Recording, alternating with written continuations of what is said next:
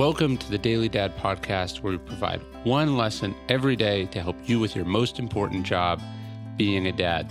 These are lessons inspired by ancient philosophy, by practical wisdom, and insights from dads all over the world. Thank you for listening, and we hope this helps.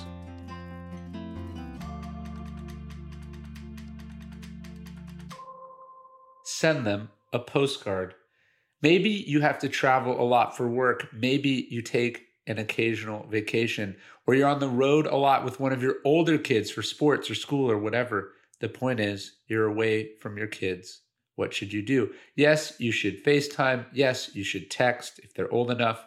But what you should also do, even if it feels a little old-fashioned, is send them a postcard or send them a letter from the stationery and envelope that for some strange reason hotels continue to provide without asking.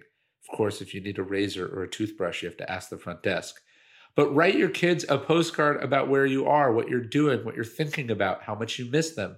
Give them some glimpse into your life while you're away. Let them know that they're on your mind. More importantly, do it in this form, the physical form, so that they'll have a record of it. Years in the future, when they think back to their childhood, they won't remember the phone calls, but these postcards discovered tucked away in a photo album or thrown in a box will remind them about how much you cared. It will remind them of the connection you had, the one that couldn't be severed by time zones or distances, the one that took the effort to scrawl a few words and stick on a stamp and find a mailbox, even when every other form of communication was far easier and more instantaneous.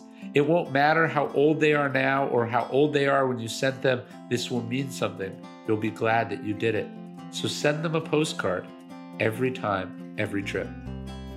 Thank you for listening to the Daily Dad Podcast. You can also get an email version of these podcasts at dailydad.com.